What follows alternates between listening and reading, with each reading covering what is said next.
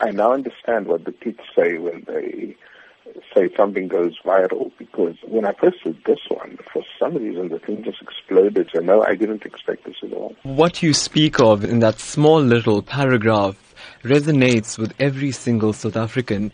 Help me understand what went through your mind when you watched that funeral service, seeing the entire nation come together like that.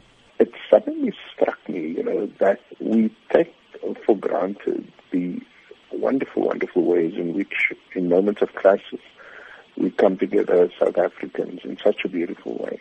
And knowing Uncle Kathy, this was no accident. I mean, he put together, and his wife Barbara put together this funeral in such a powerful way, but also without making a scene about it. So there's a lot of those things that if you just looked again, you'd see amazing examples of solidarity, of interracial friendships, of interfaith community.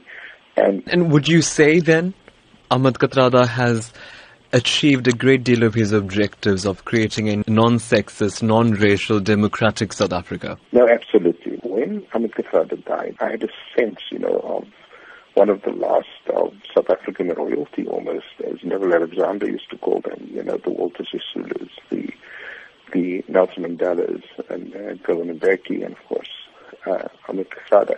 And these were special people, they weren't loud, they weren't obnoxious, they weren't sleazy, they weren't greedy, in having this simple funeral, you at the same time make a profound statement. Professor, yes, that statement didn't stop there. Many have said that THAT Kathrada stood up for injustice and stood up for whatever he felt in his heart to be incorrect.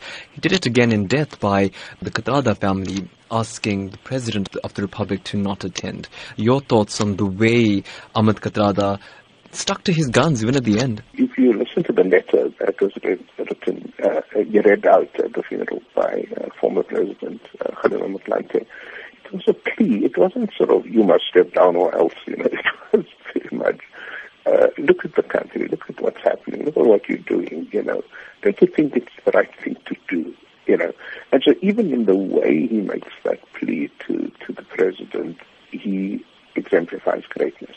It comes at a time when South Africans themselves are facing a great deal of uncertainty. And South Africans often lament to us that they're not so happy about being South African right now. And then you see something like Mr. THAT Kathrada's funeral. How then do you advise South Africans to draw a lesson from this and try and implement such a change in their daily lives? My advice to South Africans is, it's one thing to sort of say THAT Kathrada was a great man and all of that. That's true. It's another thing to say, let's draw inspiration from his life and let's get up again and continue the fight against injustice, inequality, corruption, and the like. That, I think, is the real message of the funeral and the man.